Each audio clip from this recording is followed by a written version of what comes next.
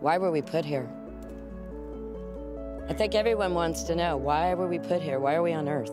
My purpose in life is to live a normal life, to be a citizen, a productive citizen. Intentar pasar por la vida de la manera más desapercibida posible. I don't fully know why I'm here, but I enjoy that. I enjoy knowing that because then that creates endless possibilities for myself. I would like to make a difference, even if it's only in one life. I'd prefer to do more. Because I think the meaning of life, in my opinion, is to find something that you're passionate about and use that passion to make the world around you a better place. Well, good morning, RCC. My name is Ben Seaman. I serve on staff here as our lead minister. Whether or not you were invited here for our new series, Explore God, or you saw one of our social media posts, we're glad that you're here. We're kicking off a brand new teaching series, asking some of life's biggest questions. I said this before, but as a child, I suffered from curiosity syndrome. I annoyed my mom to no end. I always asked why. I don't think that I'm interested in the answer as much as, annoying people, but as much as asking the question. Why is there a God? Is there a purpose and meaning beyond this existence? Does this existence mean anything? Does it go back in the box? Is there some sort of even afterlife? Well, the reason why I love this series is because it addresses something that we all experience, which is doubt, questions, wondering. The Old Testament would call it wilderness years, and that's okay. Doubt and questions and working out your faith is part of the process, but depending on your church experience, you were allowed to ask questions or you weren't. You were probably, some of you had a pastor that honestly didn't know the answer and tried to Jesus juke you and make it a Hallmark answer, or you were maybe kind of chastised for asking some of life's biggest questions. So whether you're watching online or here or not here, maybe your friends are at home making breakfast, starting coffee, and let's be honest, you're slightly jealous of them. We all have questions. We all wonder. Barna Research Group research and studies the local church, and they put out a study sort of describing the church in 2018, and they found some interesting stats, and I just want to share a few of those with you. 2 out of every 3 Christians admit to experiencing a season of spiritual doubt. I think that's a good thing. More than a quarter of Christians still find themselves doubting. 38% of Americans are active churchgoers. Active means 1.5 times a month. 0.5, maybe mom and dad, it's a drive-by and they kick the kids out and they come back. I don't know what that 0.5 means, right? 43% of Americans are under church, meaning they've never gone to church. I don't know if this is a mind shift for you or not, but there are people in your circles of influence that have literally, and I know people use that word a lot, literally never heard of Jesus. Like, never heard of Jesus. Yes, we're in a highly educated part of the country, never heard of Jesus. Or if they have no idea the reference point of Jesus in terms of the story or the narrative of the Bible. And that's okay. 34% of Americans are de-churched, meaning they went to church, it was just meaningless to them. They couldn't say anything because mom and dad would ground them. But man, once the military hit, once college hit, once the job market hit, bye, they were gone, doing their own thing. Not because they're heathens or wicked, it wasn't meaningful to them, and why would you go to something that isn't meaningful to you? It seems kind of ridiculous that's kind of like how our culture thinks. It's ridiculous to go to something that doesn't add value to my life. More than half of all American adults, 58% of us, wish they read the Bible more often. It's interesting and related to having doubt and questions. The ideal form of Bible study is 59% discussion with friends or peers and 32% sermon or lecture. So I'm done. You guys would rather talk to each other? I'm going home, all right? No, but both are needed. But that's why, part of the reason why we do life groups at RCC, right? If you doubt or if you're wrestling with your faith, great, awesome, join the party. Just don't do it alone. Doubt in community. That's why life groups are so vital to our spiritual formation. And so today we're going to tackle one of 6 life's biggest questions. And the question we're going to tackle today is, does life have purpose and meaning? Now, a great book of the Bible to go to is Ecclesiastes. I know, I've never heard of that. I got it. It's a boring book, all right? I can say that. It's boring, it's arduous, it doesn't make sense, kind of like life. And it's also a monologue. I know we've got some preachers in the room. Tell me after service, please don't call me out because I'll cry and have to blog about it. It's a monologue in that God is silent throughout the book of Ecclesiastes. I kind of like that because I feel like God is silent in my life when I have questions sometime.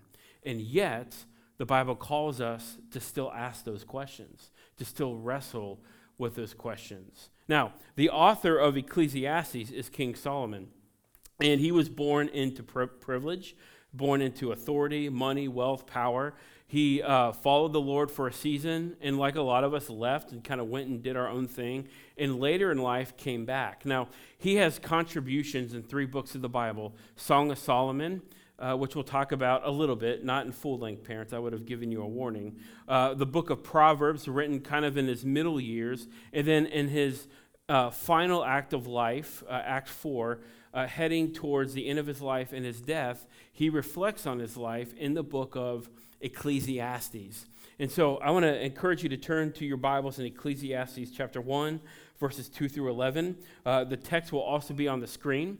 If you did not get in a life group for this series, if you would just go to rccsalem.com and swipe left on your phone till you see Explore God tab, all of the sermon notes are on there, and all of the discussion guides are on there as well. So if you weren't in a group and you want to talk about this with some of your high school friends, middle school friends, college friends, coworkers, it's available for you to do that, to circle up with your friends.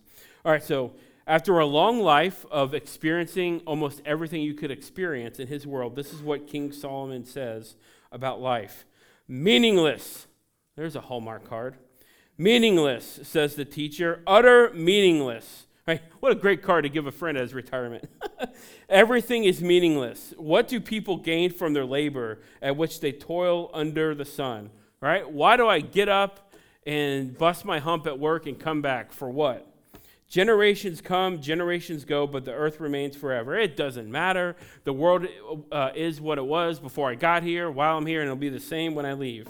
The sun rises and the sun sets and hurries back to where it rises. The wind blows to the south and turns to the north. Round and round it goes, ever returning on its course. All the streams flow into the sea, yet the sea is never full, right? It's all this work, but no return, right?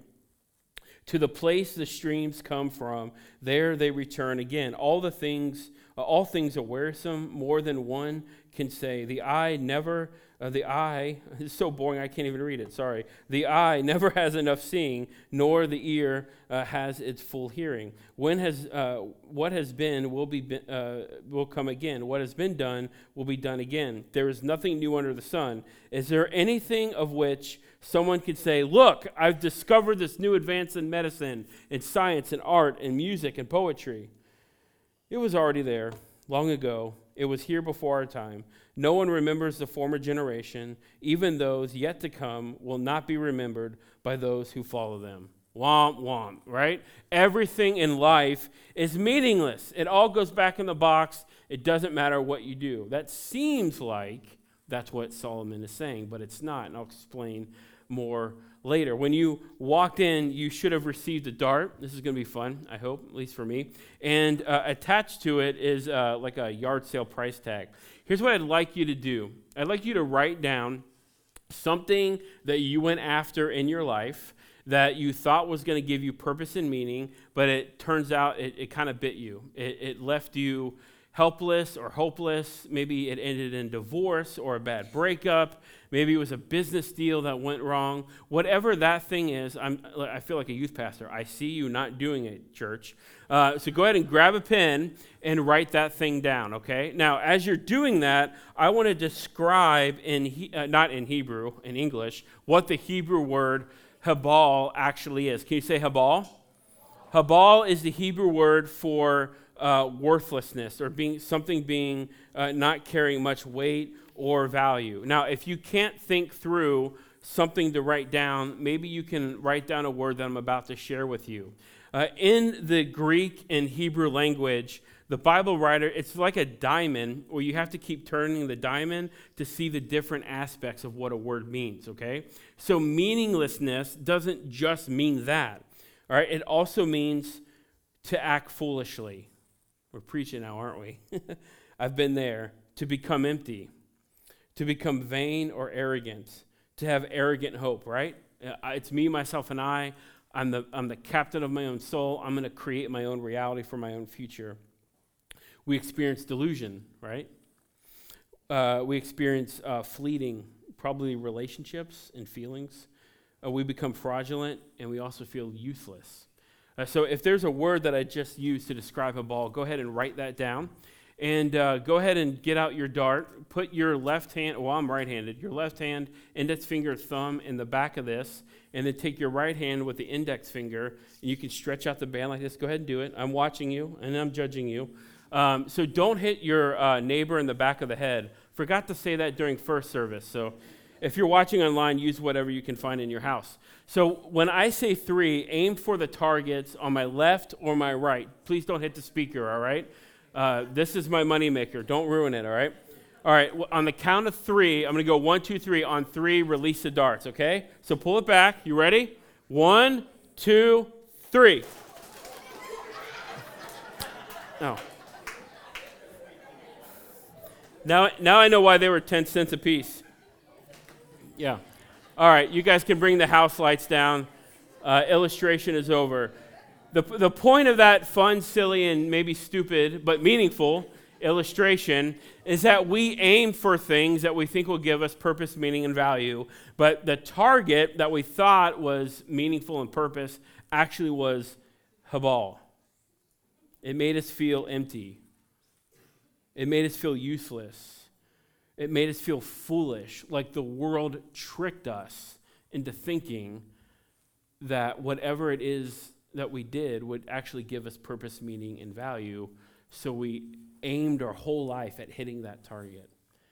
And you in this moment, whether you're here or watching online, understand why a king would say at the end of his life, there's a lot of stuff under the sun that is really useless, in the sense of it's not really useless, it's not really helpful to put all of my eggs in that one basket.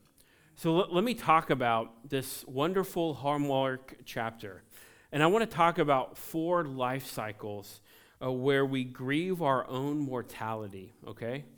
Don't worry, if this sermon is a womp, come back next week. We'll talk about pain and suffering and why God allows it if he's good. Seriously, that's what we're talking about. But there is a life cycle of how somebody like King Solomon, who had everything that we would think you could have, and at the end of his life would write a letter saying it's all meaningless. We start grieving our own mortality and purposelessness in our younger years. What? That's ridiculous. Our younger years, we're in our 20s, we're having fun. We're at the club, we're drinking whatever we want, smoking whatever we want, sleeping with whoever we want. I can follow Jesus like when I'm older. Well, when is that?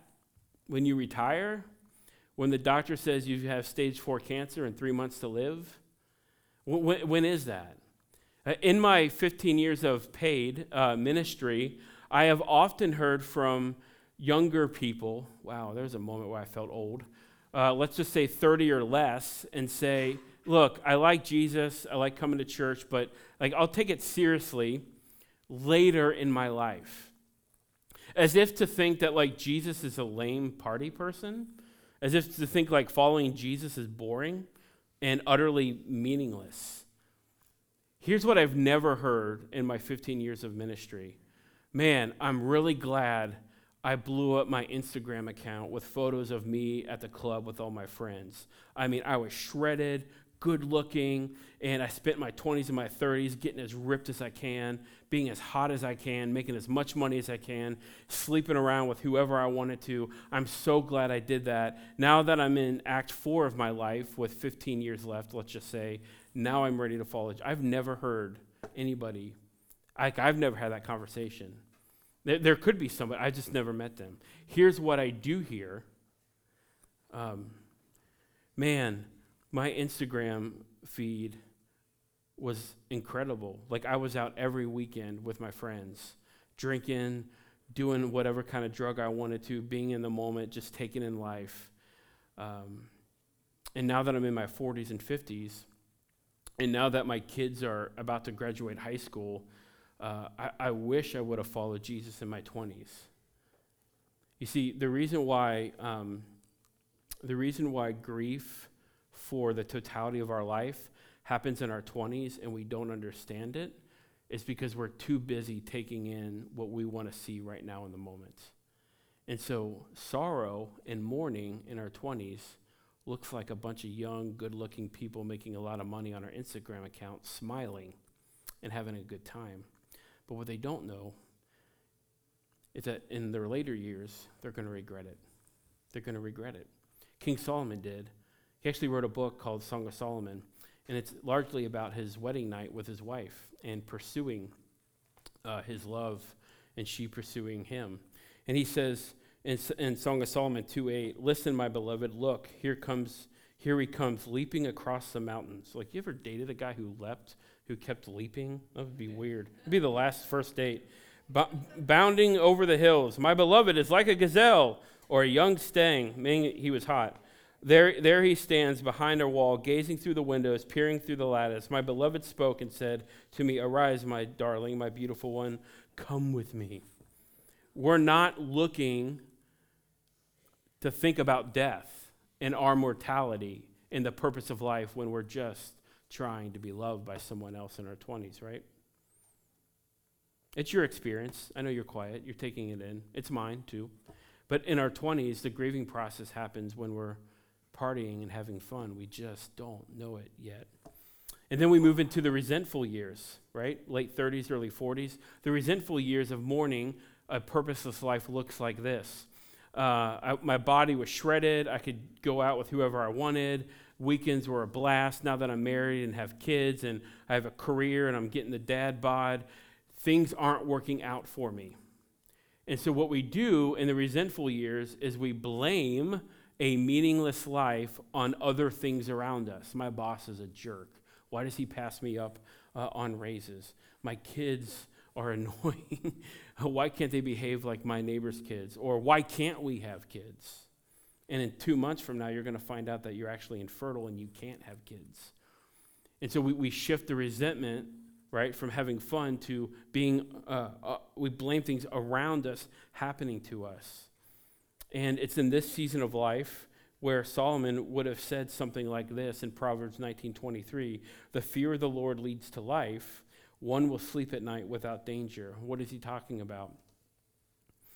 Jesus said in the Gospels to love the Lord your God with all your heart, soul, mind, body, and strength. Your diet, your exercise, your mental health, and your sleep all play a role in your relationship with Jesus. And I'll just take it a step further while we're here, your trust in him. See, if you are anxious, depressed, worried, frustrated, angry about the things in your life that are currently not working out, it does affect your sleep, right? Sure it does. Why? Because you're trusting in yourself to make it happen. Your fear is not in the Lord. You may say that because it's church and the pastor asked you, is your fear in the Lord? No. Your fear is not in the Lord to handle your business and to be by your side. You only fear yourself, whether or not you're going to make it on your own terms. Everybody struggles with this, whether you go to church or not, whether you say you're Christian or not. And what Solomon is telling us here is those that fear the Lord, that have a healthy perspective of life, they're actually able to sleep at night. Now, I do want to say something real quick. I'm not saying that something's wrong with you spiritually if you can't fall asleep. I mean, I've been here long enough. Hopefully, you know that I wouldn't say something as foolish as that. But there is something to why you can't sleep at night. There is something to the reason why you have anxiety in your shoulders or your breathing is difficult. It's not because your boss is a whatever you tell your kids about your boss, or your marriage is whatever you tell your buddies at work. It's because you don't fear the Lord. And it's because you're mourning something that you probably don't realize through resenting the things that aren't going your way. I've been there. We've all been there. But I'm just going to say that it exists, right? And we need to get it out in the open air. Thirdly, we shift from resenting things around us to the driven years, right? We're going to make it happen. We're going to make it happen, men, aren't we? All you type A people, dominant people, we're just going to make it happen. I can't trust God. I can't trust my spouse, my kids, my coworkers. For me to get meaning and purpose in life, man, I'm going to drive it like a rental, foot on the gas. I'm just going to make it happen. One psychologist calls this the hedonistic treadmill. They say we work hard to maintain our position and eventually become too weary to keep on going. So the enjoyment that attainment initially brings, well, it wears off, which makes sense, right? So that we need more and more of the same kind of attainment just as to maintain the same pleasure. It's exhausting even reading it. Eventually, as on a physical treadmill, we will find ourselves too exhausted to continue, which leads us into the fourth grieving process of our own mortality, and where Solomon, I think, is writing from, the despairing years. We shift from young, dumb, and in love, having fun on Instagram, to blaming other things that we can't control, but it's easy to throw blame on other things instead of looking at ourselves. And then we move into the despairing years, after we tried to grind it out to make it happen on our own. And now we shift from blaming other things to blaming ourselves. We're the joke, I guess. We're worthless. It wasn't my boss this whole time. It wasn't my marriage. It wasn't my kids. It wasn't my neighbors. It wasn't my church. It's me. I'm pathetic. I can't make anything happen in my life to go the way that I want it to. And we begin to despair ourselves. One author once said, the day comes when you're lying in the bathtub or the bath and you notice that you're 39 and by the way you're living bears scarcely any resemblance to what you thought you always wanted, and yet you realize you got there from a long series of your own choices, and so we hate ourselves. And now you know why Solomon writes Ecclesiastes 1:2. Meaningless, meaningless. Habal, habal, says the teacher. Utter habal. Everything is habal. It's meaningless. It's empty. It's vain. It's false arrogance. It's all meaningless. So let's ask the question then. How do we find purpose and meaning in life if it's all meaninglessness? Well, here is, I think, the answer. I think there could be more, but I think there's two ways to think about meaning and purpose. Meaning can either be created or meaning can be discovered, okay? Now, can an atheist or an agnostic or somebody of a different religion or no religion have a meaningful life? Yep. Jesus said they could. In Matthew 5:45, Jesus talking about the Father, causes his Son to rise on the evil and the good and sends rain on the righteous and the unrighteous, right? So when you're complaining that your non-Christian coworker got the promotion and you didn't, Jesus says, yeah, it's fair game in life. Like anybody can have meaning in life. The question is, are you going to create your own meaning, or are you going to discover a meaning that has always existed before you came on the scene, right? While you're here, and it'll still be true long after you're gone. And so I want to tease out what created meaning and discovered meaning looks like, all right? So hang with me. This is important, all right? Created meaning is defined by one person. I get to decide what is true and right for me. In our culture today, celebrities will say, this is my truth. I think maybe a better way to say that would be, this is my experience of life. But my truth is still true nonetheless. You are creating meaning as you see life. And if you think about it, like that's what a musician does. He or she looks at their world and creates meaning through their songs, and if you like them, you buy them, and if you really like them, you go see them live, right? It's them assessing their world as they see it and creating meaning on their own terms. And so if things like, war or poverty or abusive relationships are cool with them, that's fine because they're creating meaning for themselves. And you can already see, like, this is philosophy 101 class, right? But man, I'm going to say something that might get me fired. But what makes me so frustrated, I'll say that word, is that we've got freshmen going to these philosophy classes, and some, community college or Harvard guy or gal with a doctorate says God isn't real. You look like an idiot if you're a Christian. They go, well, I guess I don't want to be an idiot. So no. It doesn't. Just because somebody at an Ivy League school has a degree in a field doesn't mean they're right. It just means they're telling you what they've observed. And so meaning is either created or it's discovered. And if it's created, you get to decide what is meaningful to you. And if I don't like it, that's my problem, because it's your meaning. Secondly, created meaning doesn't have to be rational, right? If you want to I don't know, if you want to go slaughter somebody, go ahead. If you want to be a serial killer, go ahead. It's your truth. I mean, you're seeing the world as you see it, right? If you think that cats are evil, well, you'd actually be right there. That's fine. It's your truth. When someone says this is my truth, and if meaning is not to be discovered because there is no God, you're right. That is your truth. That is the way you see the world.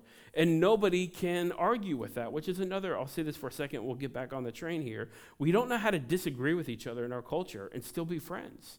That's ridiculous. Like, I have friends that I couldn't be further from in religion and philosophy, but like, I love being in their presence. But if meaning is only created, you get to decide what it is, and it doesn't have to be rational. You can literally say whatever you want.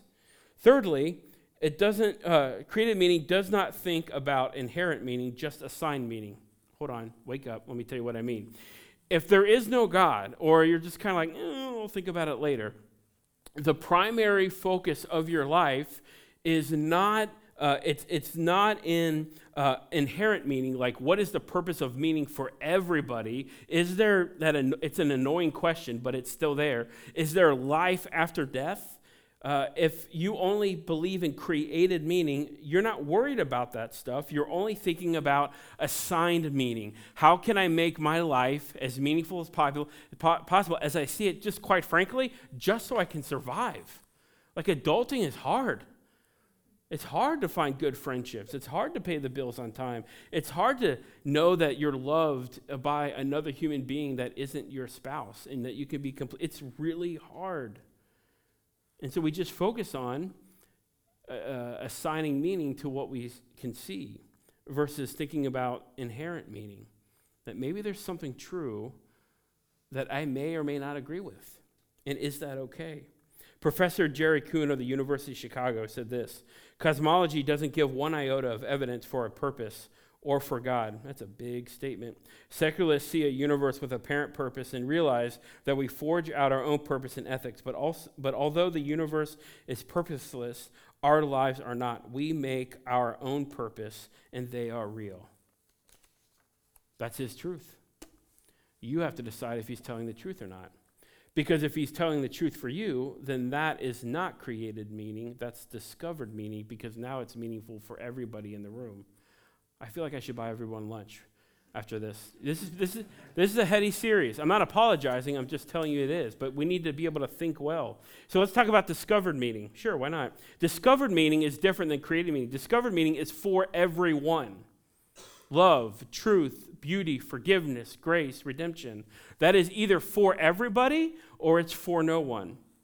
Discovered meaning are things about our life that are true before you got here, while you're here, and long gone after you leave this earth. Secondly, discovered meaning is actually more rational, oddly enough, than created meaning, because discovered meaning, it is true for the majority, if not all, of humanity. Like, you should not kill your brother because they didn't make their bed.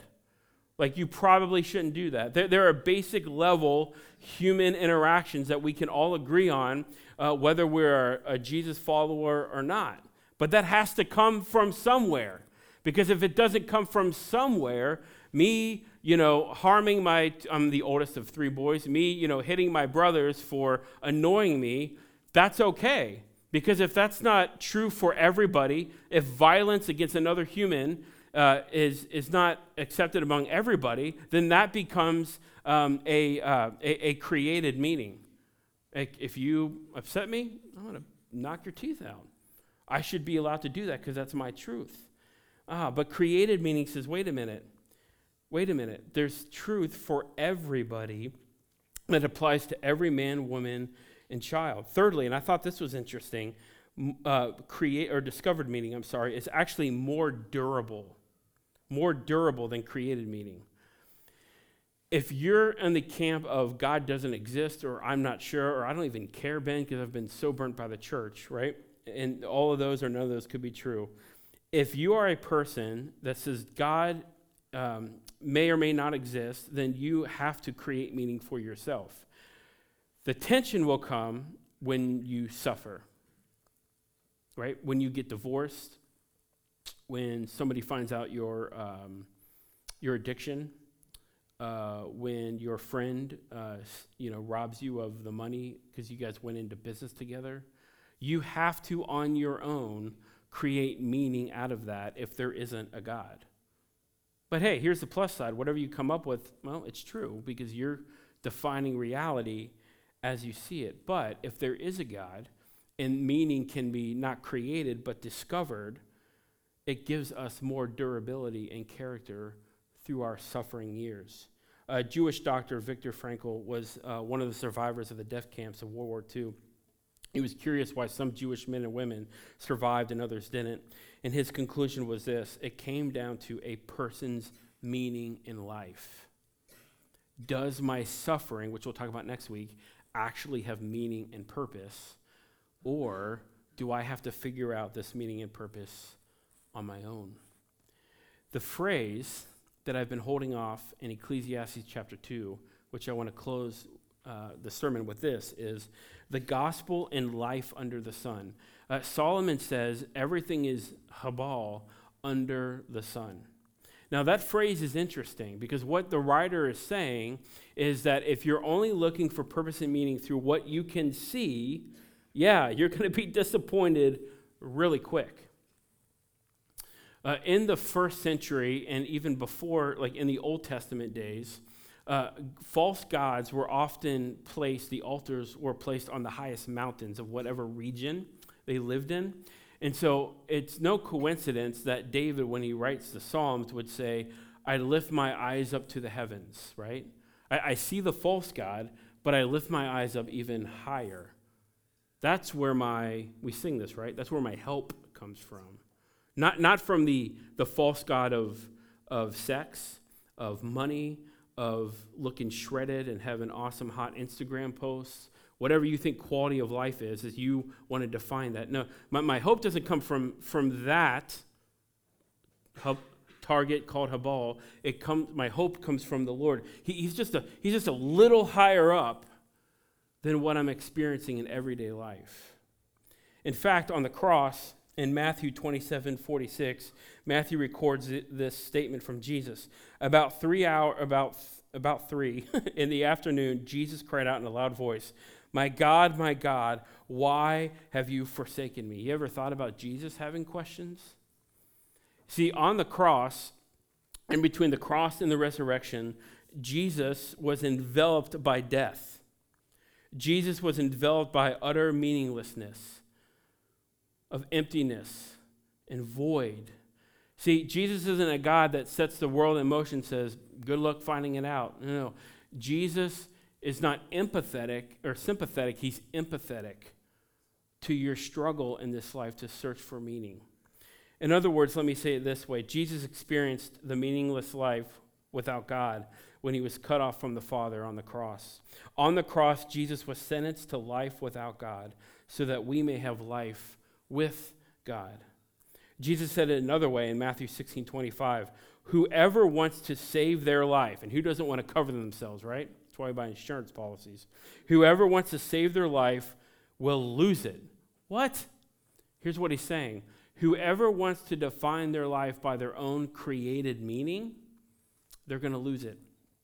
But whoever loses their life for me will find it.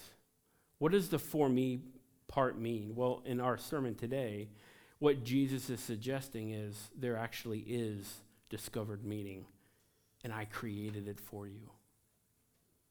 There's advances in medicine and science and art and music, relationships, psychology, sociology. It's all there waiting for you to dig up like kids at a playground. But it all points back to me. Maybe a simpler way to say it would be this. It's really hard to follow Jesus if you keep telling Jesus how you see the world on your own terms, right? This is true for me. And Jesus says, I get it. I get the struggle to be the main character of your own story. But let me tell you something. If you're willing to lay down the need to define life on your terms through your own created meaning and discover what I call eternal life, then you will find a meaningful and purposeful life way beyond what you can see, hear, and experience every single day. Does life have meaning and purpose? Oh, yeah. It just depends on, do you want to create it for yourself, or do you want to discover it through life with Jesus? In a moment, we're going to take communion together. And if you're new to the church, or if you've never been or never taken communion, it's what we do every week. It's an opportunity to remember that Jesus died for our sins. And that can be, as beautiful as that statement is, it can get old after a while if you go to church consistently over a period of time. And so what I'd like to do is reframe it. I would like for you to consider, maybe spend some time in prayer with Jesus, that maybe the bread and the juice is a picture of a God who was willing to die on a cross and embrace total darkness, separation from the Father, and utter chabal, meaninglessness, uselessness, arrogance, so that you might discover life in Jesus. So let me pray, and we'll take communion together. Jesus, we thank you so much for the truth of your word, and truth that's not created, it was discovered. You kind of get to say whatever you want if you actually are God, because you did die for our sins and you rose again 3 days later. But to be honest, Jesus, life is a grind, and some of us here are hurting and broken, and we sin in our pain, and we do things we wouldn't normally do in our pain. But we're trying to figure out what in the world's going on in our life. And I thank you that the cross is a reminder that you don't love us any less when we're struggling. You don't love us any less when we have doubts or questions. Actually, those things, if meaning is to be discovered as you created it, those things actually pull us closer to you. Because you know exactly what it feels like to feel worthless, to feel abandoned, to feel chabal, and to feel meaninglessness. Because you were separated from the Father, which is the epitome of utter meaninglessness. And you did that so that we wouldn't find religion or to try to stay in line through behavior modification. You did it so that we could experience God by living a life of following you. And that's why we're here to take communion today. May we be reminded of that this week. That everyone we come across in our circle of influence is looking for meaning and looking for purpose. The struggle is that many of our friends are just trying to create it on the fly. And there's a life that's waiting for them to be discovered. Should we be so bold to tell them about it? It's in your name that we pray. Amen.